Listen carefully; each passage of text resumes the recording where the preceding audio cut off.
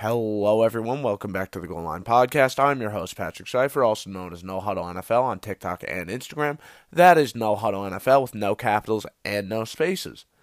In this episode of the podcast, I want to talk about a lot of the stuff that happened in probably the craziest week of the season so far, Week 9. A lot of upsets, just a lot of big news, some stuff off the field. Most of the stuff is on the field. And we learned a lot of stuff, and this week was a great reminder to NFL fans all over the place that nothing is certain in the NFL. No one knows anything about any one team. If you told me that the Bills were going to only score 6 points against the Jaguars, who would only beat them by 3 points, I would say that you're crazy. To tell me that the Jaguars were going to beat the Bills 9-6? That is fascinating. And I still find it unbelievable that happened. A lot of very weird games. We saw probably the worst penalty of the season. The taunting call that lost the Bears the game on prime time on Monday Night Football. And that really sucked to watch. As someone that was rooting for the Steelers in that game, I was still pissed when I saw that because as someone that enjoys watching NFL games as an NFL fan, I hate seeing a team lose a game or another team win a game because the other team got a penalty for something that shouldn't be a penalty at all. And the way that the NFL tried to double down on it and, explain why it was a penalty, it was just stupid. It was just stupid. Oh, that entire game was terribly officiated. But, I don't want to go too deep into that. All you need to know is that the Steelers should not have won that game. And that taunting call that lost the Bears the game, stupid. Just stupid. That might have been the worst penalty I've ever seen in my entire life. In my 15 years of life, that might have been the worst penalty I've ever seen. And I don't even think I'm exaggerating. Anyone who was watching that game would completely agree. It was horrible. But anyway, I was saying with the upsets, there were 4 major ones, in my opinion. And I want to go over all 4 of them and really how it's too early to overreact to any of the 4 yet. Okay, the first one I want to talk about is the Cowboys' loss, 30-16 against the Broncos. Myself, along with several other people, were extremely high on this Cowboys team as of late.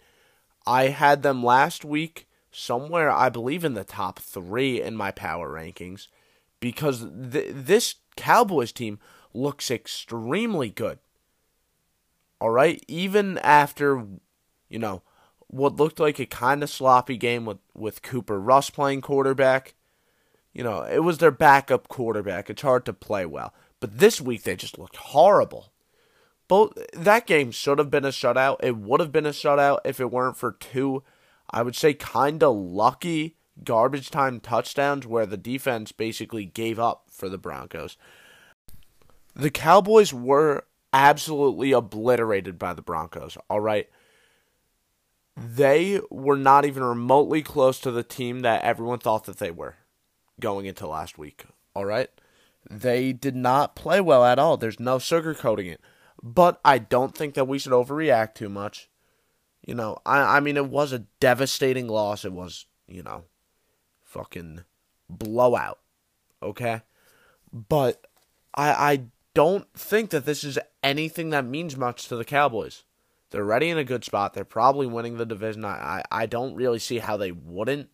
It's not like they have a lot of competition. That wasn't a must-win game or anything. And yeah, they looked terrible, but it's one game. Let's calm down. If they have another bad game next week, then if I'm a Dallas fan, I really start to worry. But as of right now, I'm not concerned at all with that game. It's just a bad game. It happens with almost every team.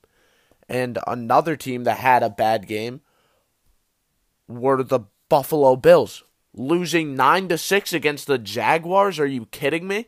But yet again, very similar to the Cowboys. It's just one bad game. Let's not overreact. The defense still played well, only allowing 9 points. I don't care what team you're playing against. 9 points, that is nothing. Okay, if you are losing a game and your defense only allowed 9 points, your offense didn't play well at all. And the Bills' offense didn't play well at all. They have no running game whatsoever, and they really haven't for a while. But, it's one game. Let's not overreact. I still think the team has flaws, but their strengths are so strong, it makes up for their lack of a running game. Because they're so good at throwing the ball, and their defense is amazing, they don't really need a running game much. But when you face a team like the Jaguars that, is going to go all in against the pass, I wouldn't be surprised if more teams start doing that. And if more teams start doing that, it's going to be tougher for the Bills to start blowing teams out 40-0 like they did against the Texans. But yet again, one game, let's not overreact.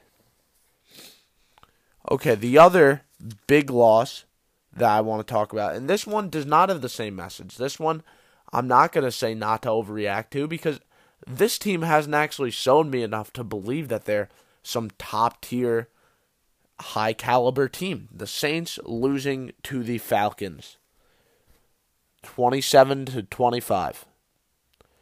The rest of the season is going to tell us a lot about this team. Despite being 9 weeks into the season, I still don't know what to think of this team. I don't think the team, especially the offense, has found its identity yet. And that's mainly because they lost their quarterback. Like that's always going to make a team struggle to find its identity. But I think the first step of the Saints becoming a playoff contender is them finding out what their offensive identity is under Trevor Siemian. Find out what works for Siemian. Find out how this offense can, function with this new, not all that great quarterback taking snaps. Whether that involves getting Alvin Kamara more involved, which he has been really involved with the offense. Whether, you want to put some more strange gadget plays, which we know Sean Payton has an infinite amount of those. Whenever you think Sean Payton's out of tricks, he pulls a new random strange formation or strange play out of his, bag of magic weird plays that always work. All right, Sean Payton knows how to help these quarterbacks that aren't too great because he's just an offensive mastermind, really. Sean Payton's great when it comes to, creativity and helping these very, I'm trying to find a, light way to say it, but I can't. Trying to help a bad quarterback because Siemian is not a good quarterback. Sean Payton knows how to help these quarterbacks that aren't good. Trevor Siemian isn't good. I want to see him do some more, unique stuff to help Siemian and the offense. Because I still think the defense is very good, although they did allow a very easy drive to Atlanta at the end of the game, and that lost them the game. But I still think the defense is good. It was just one bad drive that hurt them big, and I want the offense to, be a little bit better. I want them to help Siemian a lot more. And then the other huge upset that surprised everyone, or at least surprised me a lot, the Titans beating the Rams. After losing Derrick Henry, I legitimately thought that this team wouldn't make the playoffs, but I'm not concerned anymore. Apparently they don't need Derrick Henry as much as I thought they did. I thought Ryan Tannehill would severely struggle without Derrick Henry. Seems like he won't. It's safe to say that. And this defense is great. The Titans' defense is great. I think that game was more about the Titans proving that they're a damn good team than it was the Rams, losing and doing bad. Yeah, the Rams didn't play well, obviously. They only scored 16 points. But I would say the Titans proved that they were a damn good team. It wasn't just the Rams, shooting themselves in the foot. The Titans earned that win. The Titans played really, really well. Especially coaching-wise, Mike Vrabel did a great job game planning, all right? Their defense is extremely disciplined. And that's something that's very difficult to do, to get all 11 players on the defense to work in unison and have really well-coordinated zone coverage. I know that's a strange way to describe it, but if you're a good zone defense, you know exactly when to pass on your defender or pass on the receiver or tight end that you're covering. Okay? The Titans, all 11 of their defenders, everyone that's in coverage, knows exactly what the other people in coverage are thinking. So they know exactly when to pass on who. They do a great job at it.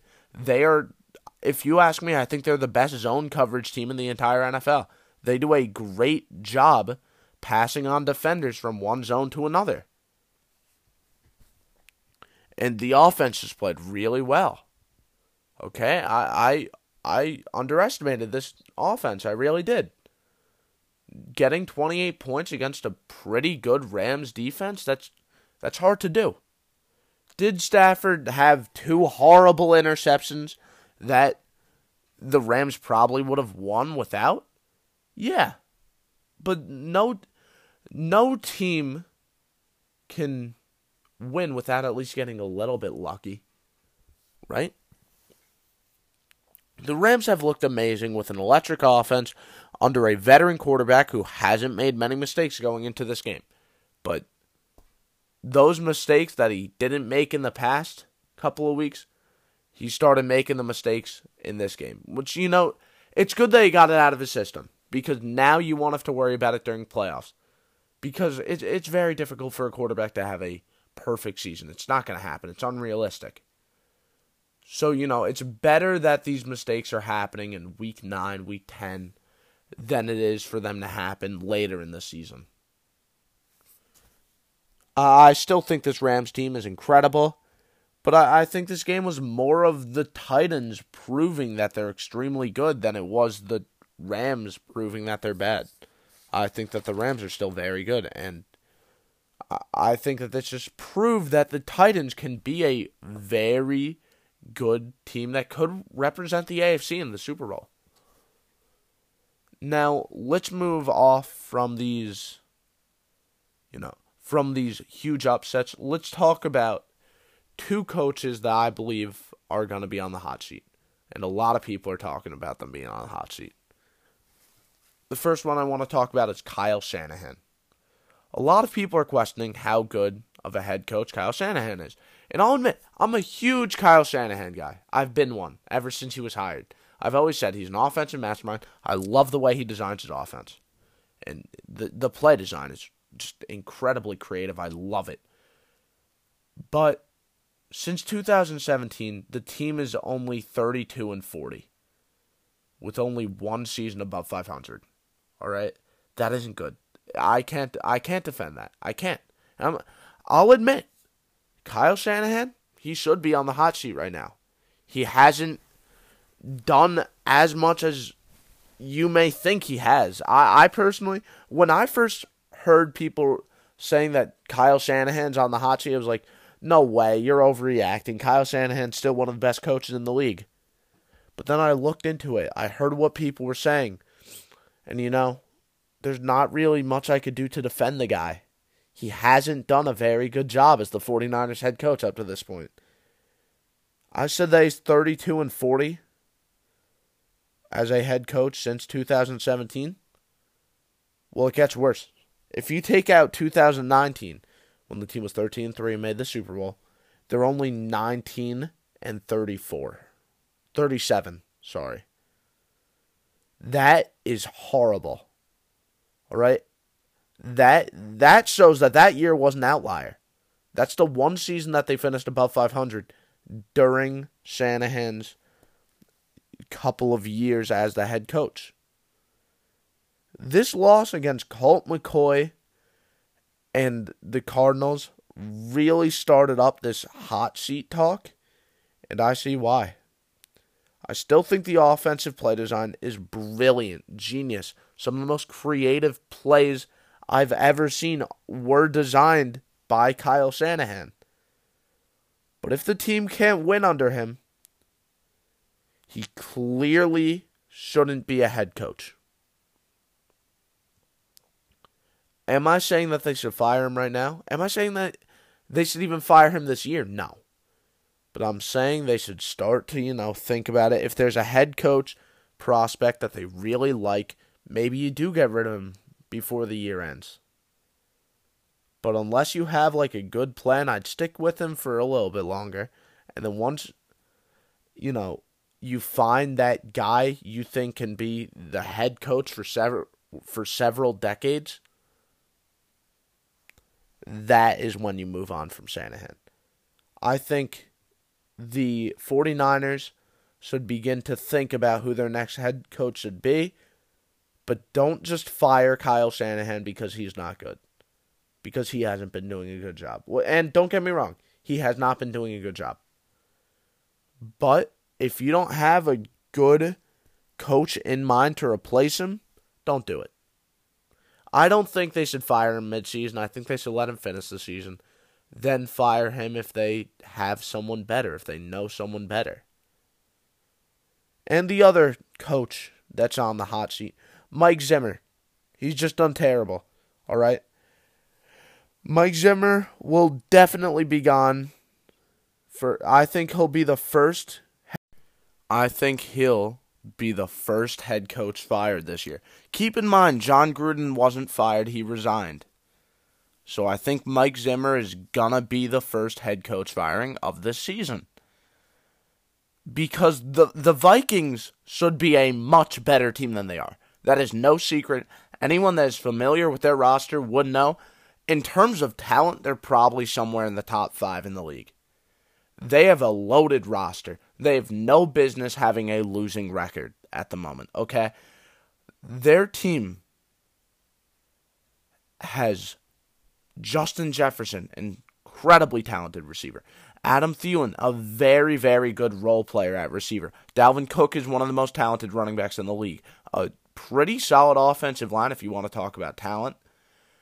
Kirk Cousins is a good game manager. Their defense, Eric Kendricks, one of the best inside linebackers in the NFL. Just so many players. Harrison Smith, just a lot of extremely talented players on this team. They have no business being this bad. No business being this bad. All 5 of their losses this season were one-possession games. The play calling has been horrible for the Vikings. There is no reason Mike Zimmer should still have his job by the end of the year. All right?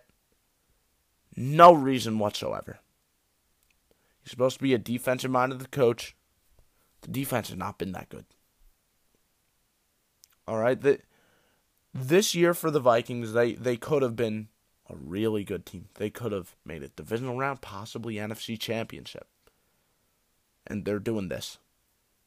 They're probably not even making the playoffs. They are not a good team. And I think 90% of the blame goes to the coaching staff, especially Mike Zimmer. All right, let's talk about one of the big off the field stories of this year, and especially of this week. Probably the biggest thing that has been happening over the past couple of days. Now, we don't know where this guy is going to sign, and I talked about him last week. OBJ has been cut by the Browns, cleared waivers. He said he's going to take a couple of days to think about where he wants to go, and I want to talk about 7 landing spots for him that I find to be very realistic. I didn't rank them, but I'm just going to go through the 7 landing spots, and you could do what you want with this information. I'm just going to really analyze all these landing spots, why he would go to the Patriots, maybe why he would go to the Ravens. Just my analysis, and do whatever you want with that information. Let's start with the Patriots, all right? This is personally the team I think he is going to go to. I think that this is the favorite to get him. So the main things that I'm looking at when I look at where OBJ is going to go, I'm looking at which team is going to give him the most targets, which team is he a good scheme fit for, which team needs a wide receiver, which team can contend, and which teams have a good quarterback. Now, I'm going to start with the Patriots. Targets. He's going to get a lot of targets on the Patriots. Who do you think's going to get more targets? Jacoby Myers, Nelson Aguilar, Kendrick Bourne? There's no competition for him. He's going to get all the targets. He's perfect for the scheme. The Patriots love to stay inside the numbers, whether it's a pass play, run play. They love to stay inside the numbers. Most of the routes that the team runs, inside the numbers. It's an in-breaking route. OBJ's perfect for that. That's OBJ's biggest strength when he's running a slant, an in. That's OBJ's biggest strength. He's a perfect fit for this scheme. Now, do the Patriots need a wide receiver? Absolutely. Without a doubt. What? Without a doubt in my mind. Now, are the Patriots a contender? I would say that they're a contender. I would say that they're a very good team. Super Bowl? Probably not. But I could see them making a deep playoff run, yes. Good quarterback? I would say so. I think Mac Jones is good. And I think OBJ would definitely not be facing the problem of being open and Mac Jones not seeing him. Because Mac Jones is, one of his biggest strengths are his field vision. So if OBJ's open, he's getting the ball. Now, the next team I want to talk about is the Ravens. Is he going to get targets there? Yeah, not as much as he would get with the Patriots. But he would get targets. The problem is the Ravens are still going to run the ball a lot. They're a run-heavy offense. They're designed to run the ball a lot. Scheme.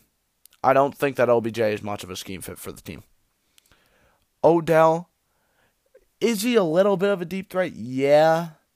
But I think the Ravens, they want someone who could consistently stretch the field.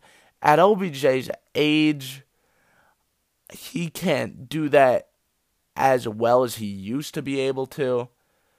He could still fit that role, I guess, but if you're getting Odell, you want a receiver that can consistently get open across the middle. That the Ravens don't really use their wide receivers like that.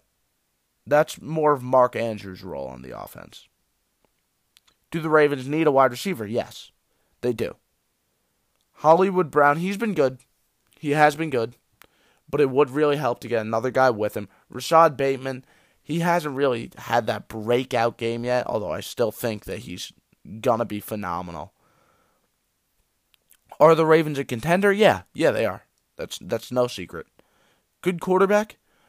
Now, we all know Lamar Jackson's a good quarterback. How good is he at throwing the ball? I still think he's a good thrower of the football. Without a doubt. I mean, he could definitely throw the ball well. If you've seen him throw, you would know. He can, if you're open, he'll throw it to you and you'll get the ball. He's not going to overthrow you or anything. But I would say there's better quarterbacks in terms of throwing the ball and field vision, which that's kind of what worries me. If Odell Beckham goes there, I can see him being open and Lamar Jackson not throwing it to him, and instead Lamar Jackson just going to run. I could definitely see that happening a lot, and that could just be another problem for him. Okay, so the next team I want to talk about, the Packers. Is he going to get targets there? Yeah, he'll get targets. Not as many as he would with the Patriots because they have Devontae Adams, but he will be a very good second option for that team. Is he a scheme fit? Yeah. Yeah, they like to do some of the shorter routes. Odell Beckham could help with that a lot. I think that he's a good scheme fit for the team. I wouldn't say he's like some amazing scheme fit like I think he is for the Patriots, but he definitely fits their scheme. Do the Packers need a wide receiver? Yes, they do. They need someone opposite of Devontae Adams. They still are in need of that. They've been in need of that for a while now. OBJ would fit that role very well. Are the Packers contenders? Absolutely. And do they have a good quarterback? Definitely. So the Packers, a very likely place for him. Now the Saints, will he get targets there? Yeah, he'll get. I think he'll honestly get more targets there than he would with the Packers.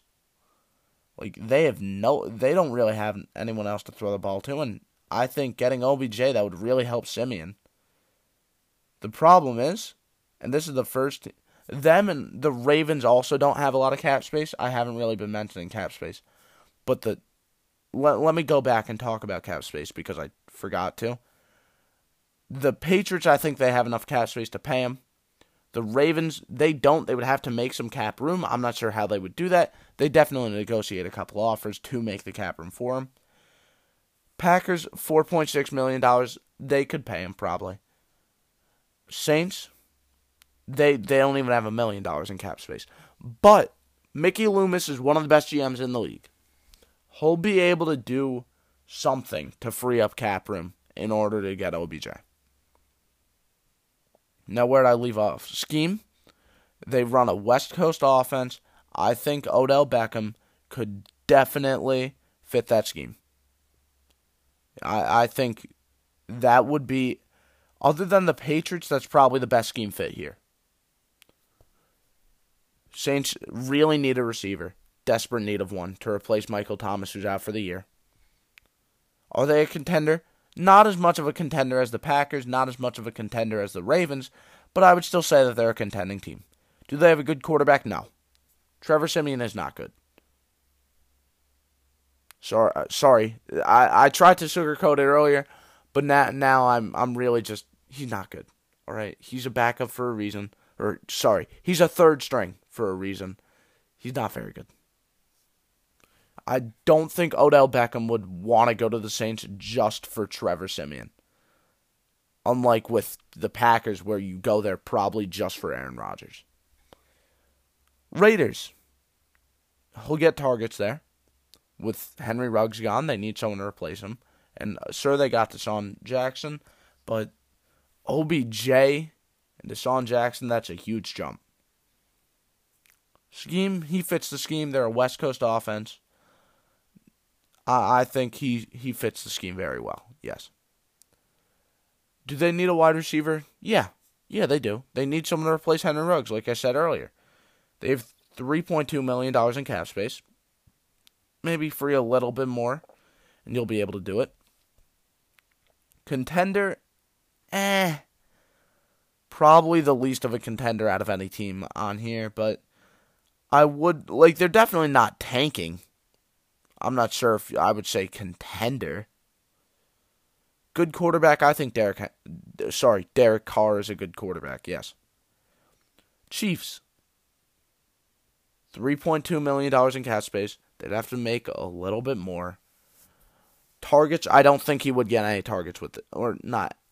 I don't think he'll get as many targets as he wants. And I see that being a big problem for OBJ if he goes to the Chiefs. Is he a scheme fit? Yeah, they like to throw the ball short. OBJ could do that.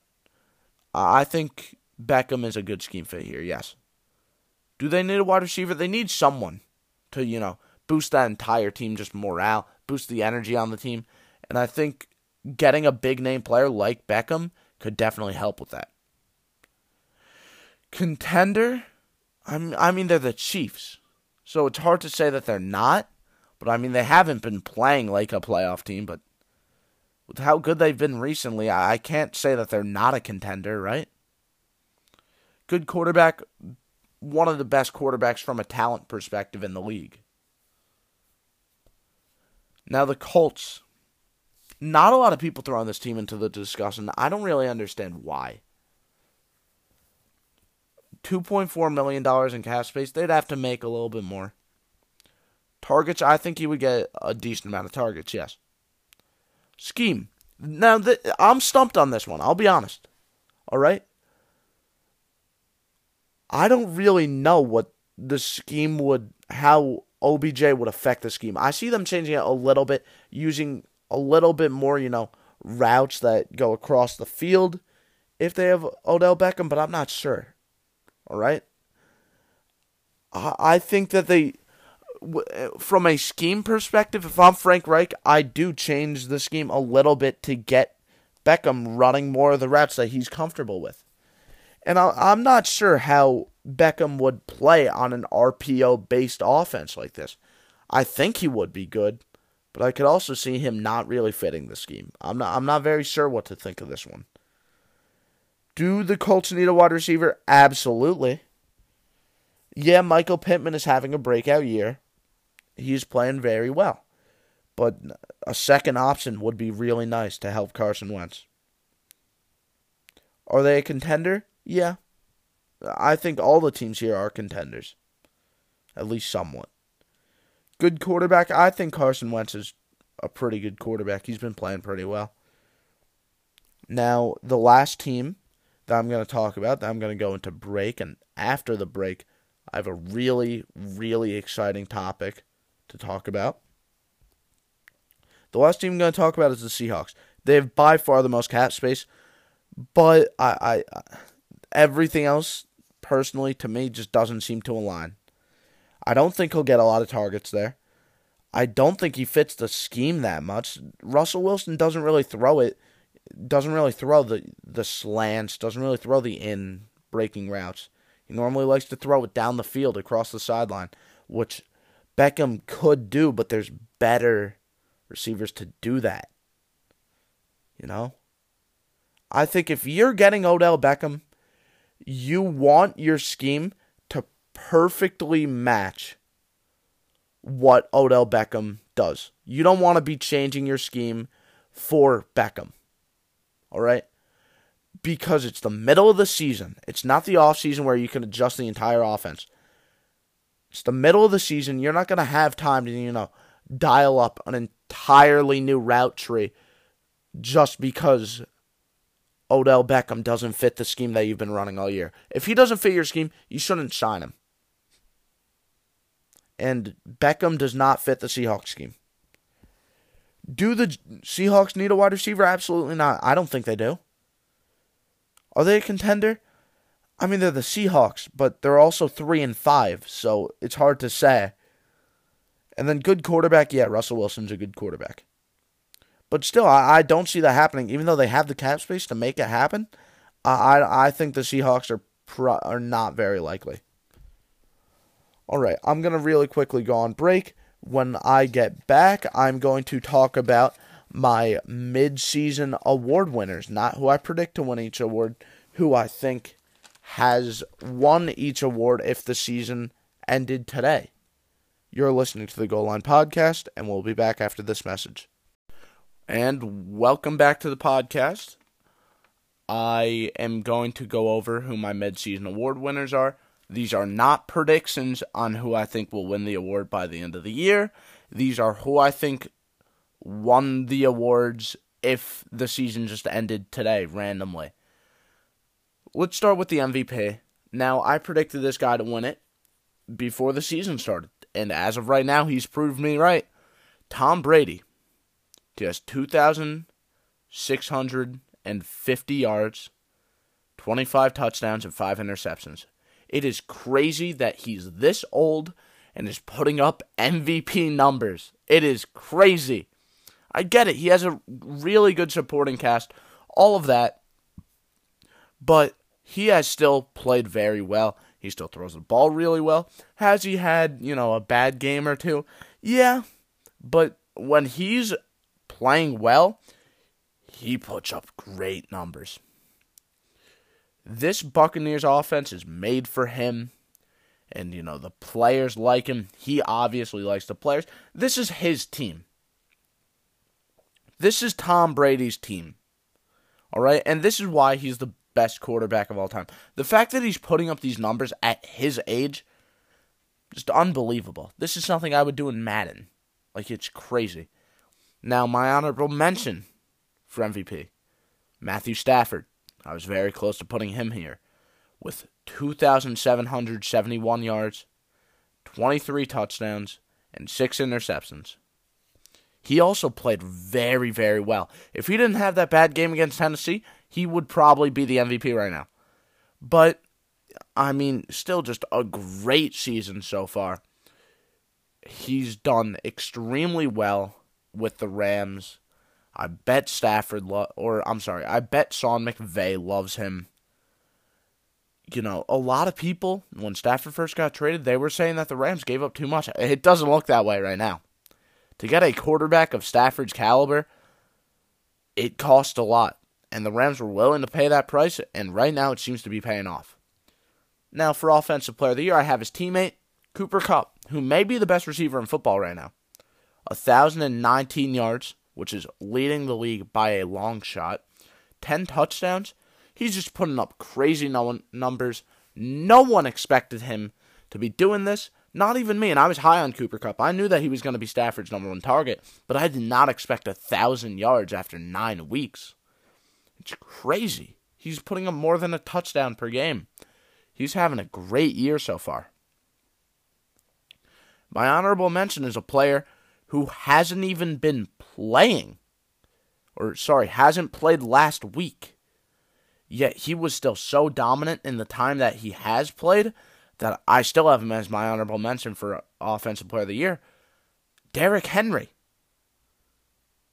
937 rushing yards, 10 touchdowns, and this year he's kind of been a receiving threat too with 154 receiving yards. He was the reason that Tennessee offense was so good for the first couple of weeks of the season. He's been absolutely dominant. No one wants to tackle him. He's a freak of nature. Sadly, he got hurt, and he's not going to be, stiff-arming 8 players every week and giving every single defensive player in the league nightmares. Which sucks, but you know what? He'll be back next year, and he'll be better than ever. Defensive Player of the Year. This one should be unanimous. Myles Garrett. 12 sacks, 23 quarterback hits, 48 pressures, 34 tackles, 16 tackle for losses. By the way, 16 tackle for losses already ties what he did last year. He has been dominant. No one else has even gotten close to him. He's been getting pressure on the quarterback an absurd amount. It is crazy what he's been doing all year. Having a great season, and I'd love for a player like him to win Defensive Player of the Year because he's earned it. Sadly, he's been overshadowed by Aaron Donald, one of the best defensive players of all time. But now he's finally getting time in the spotlight, and people are really noticing him as the best defensive player in the league, which he hasn't been able to get recognized like that because, like I just said, Aaron Donald. Honorable mention, Kevin Byard. Now, some people would say TJ Watt here, but I think Byard just has a slight edge over him. 36.4 completion percentage allowed. That's really, really good. 1 tackle for loss, 42 tackles, 99 yards allowed all year so far, 4 interceptions and 6 pass breakups. He's been a really good safety. I was talking about it earlier, how good of a zone coverage team the Titans are, and Kevin Byard is a huge reason why. Now let's get to the rookies. Offensive Rookie of the Year, I have Jamar Chase. This one's really unanimous. He might be one of the best receivers in football, let alone rookies. 44 receptions, 835 yards, 7 touchdowns. He's been a deep threat for the team, and the team didn't have a deep threat before this. Joe Burrow put up terrible numbers throwing the ball deep a year prior, but this year he's putting up great numbers throwing it deep, and Jamar Chase is the reason why. He's a very polished route runner now, which really surprises me because in college, that was my main problem with him. He He would win the 50-50 ball. He was sure-handed and everything, but he wasn't the greatest route runner. Now he added good route running and good speed to his arsenal. He's unstoppable now. My honorable mention is Najee Harris. Yeah, I didn't have TJ Watt as my honorable mention for Defensive Player of the Year, but at least there's still a Steeler on this list. You could make the argument for Mac Jones, but I want to give Najee Harris his respect. 479 yards, 3 touchdowns, 273 receiving yards, 2 receiving touchdowns. He's been a very good player, and for fantasy, don't even get me started. He's been phenomenal. I wish I had him on my fantasy team. Would have really helped if I drafted him instead of stupid Antonio Gibson. But that's a side tangent for another time. Najee Harris has been extremely good, especially for a rookie, putting up great numbers, and has been the only reason that Steelers offense can even get a first down. Let's be honest with ourselves. That Steelers offense would not be anywhere near as good as it is right now, and it's not even that good if it weren't for Najee Harris. Now, what about the defensive rookie of the year? Micah Parsons, 51 tackles, 15 tackle for losses, 5 sacks, 25 pressures, 15 quarterback hits. He plays all over the field, probably one of the most versatile players in the entire league. I knew Micah Parsons was playing well. I did not know he was playing this well. He is playing amazingly, and he's doing everything, which is the shocking thing about it to me. Like 51 tackles, 15 tackle for losses? As a rookie with only 9 weeks, that's crazy. And then he also has 5 sacks and 25 pressures on top of that with 15 quarterback hits. He's having a very, very good rookie year. My honorable mention is Patrick Surtain. 48.9 completion percentage, 1 interception, and 9 pass breakups. He's having a pretty good rookie year. Micah Parsons is having a way better one. I don't think it's really close. But yeah, Patrick Surtain has still had a very good season so far. Coach of the year, I have Cliff Kingsbury. That you can't really debate that. 8-1 right now. I was sleeping. I was a huge Cliff Kingsbury doubter going into this year. I was saying that he was what was holding this Cardinals team back.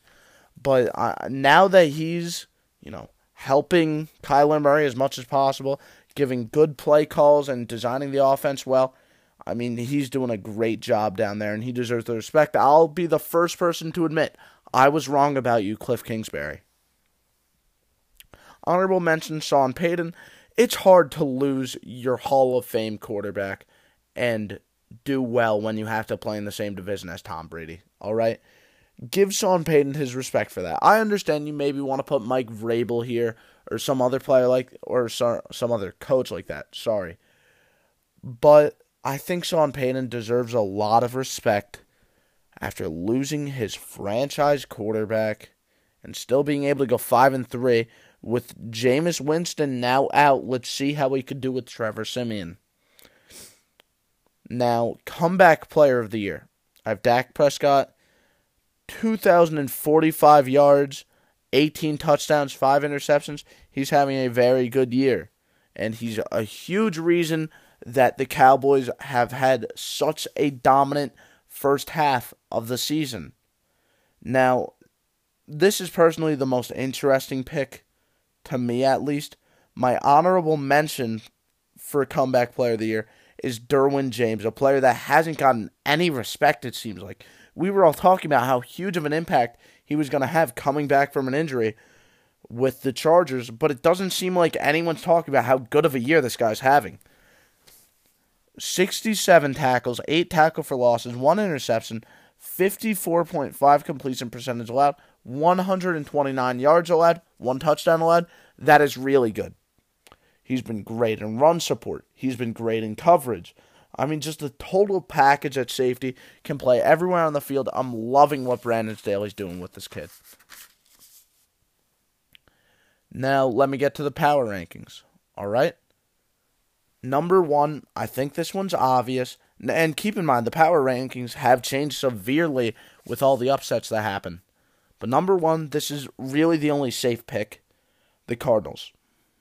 Even without Kyler Murray, even without DeAndre Hopkins, even without Chase Edmonds, the team still played incredibly against the 49ers. They're the best team in the league. I don't really think that that's debatable. I just remembered, normally I go from 10 to 1. This time I want to mix it up, going from 1 to 10. Just because I feel like that's better. With all the upsets, I think it's just better to go that way. I'm trying something new, and, if I don't like it, I'll go back to what I normally do. Number 2, I have Tampa Bay.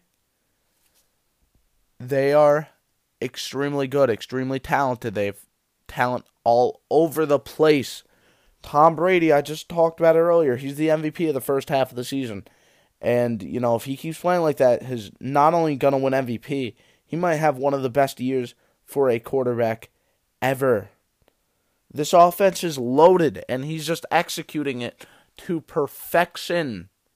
And then the defense is great, too. The problem is their secondary is a little bit off with all the injuries, but, the players are only going to get healthier. And as they come back, this team's only going to get better. My number 3 is the Cleveland Browns. They killed the Bengals. Killed them. And that was a huge statement win for them. I think the Browns deserve to climb up this ranking a lot after a great game like that. Baker Mayfield played well. They got rid of OBJ, which is good because it seems like the team almost plays worse when they have OBJ. The defense is phenomenal. Like I said earlier, Myles Garrett is a great defensive player of the year right now. Now, my number 4. Yeah, I get it. They only put up 7 points last week. They lost to a team that only put up 13 points. But to me, that loss made this team look better in my eyes. Holding the Chiefs to only 14 points is not an easy task. And the Packers defense did that. If Aaron Rodgers were playing, they don't just win that game, they smoke the Chiefs. I don't care how bad the team is with Jordan Love starting, because Jordan Love is going to be the guy starting in the playoffs. So I don't really have them falling that far in this ranking because of that. All right? I still think this team's one of the best in the league, and I don't see that changing. If their defense always plays like that, this team might actually make it past the NFC Championship for once. My number 5, Tennessee Titans. Even without Derrick Henry, I didn't even have them in the top 10 last week because they lost Derrick Henry. And they just made me eat those words. I mean, the Titans played very well against the Rams. And I think the main reason for that was Mike Vrabel. He did a great job game planning against the Rams. Speaking of the Rams, they're my number 6. Matthew Stafford is still a great quarterback. Yeah, one bad game, but I'm not going to have them fall that far because of one bad game. They're still an incredibly talented team, the best receiver in football, one of the best quarterbacks in football, and now with Von Miller there, are you kidding me? This team is going to be scary when Von Miller's there. Keep in mind, Von Miller wasn't healthy against Tennessee. Now they're going to have Von Miller, Aaron Donald, and Jalen Ramsey on the same defense. That's 3 of the best defensive players of the past decade on the same team. Not fair at all. Number 7, Dallas Cowboys. I'm not really freaking out over that loss against Denver, all right? I'm only going to start freaking out about it if they have another big loss like that. But until then, I don't really care much that they lost that game by that much, because every team is going to have a bad game or two. It's just bound to happen. No one's perfect. Number 8, New England Patriots. I think this team is going to find themselves climbing up this ranking a lot. I think the Patriots are a very good team, very well coached. Their offense is insanely efficient. May not be great, may not be high scoring, but it's efficient. That's what Josh McDaniels wants. And when your defense is this good, all you need is for your offense to be efficient. Number 9, give me the Buffalo Bills. Yeah, I get it. You lost to Jacksonville. Say the jokes now. Josh Allen's better than Josh Allen. Say those jokes now. But don't be surprised when this team's representing the AFC in the Super Bowl. They're still a damn good team. Like I said with the Cowboys, every team has a bad week or two. The Bills are going to bounce back. The Chargers, they're just good. All right. Justin Herbert had a great game against the Eagles. And that game was a little bit too close for comfort, I will admit. But I think this offense, this just team overall, I talked about Derwin James. Joey Bosa is a great defensive player. Mike Williams, Keenan Allen, I mean, it's just stacked roster. And their offensive line is great too now. Austin Eckler wasn't really involved in that Eagles game for some reason. I think once they get him more involved with these great defensive players and great offensive players, who we all know they have, this team is going to be a real threat in the AFC. Anyway, that's all I have for this episode of the Goal Line Podcast. I hope to see you guys again next week. If you want more content, check out No Huddle NFL with no capitals and no spaces. That is No Huddle NFL with no capitals and no spaces on TikTok or Instagram.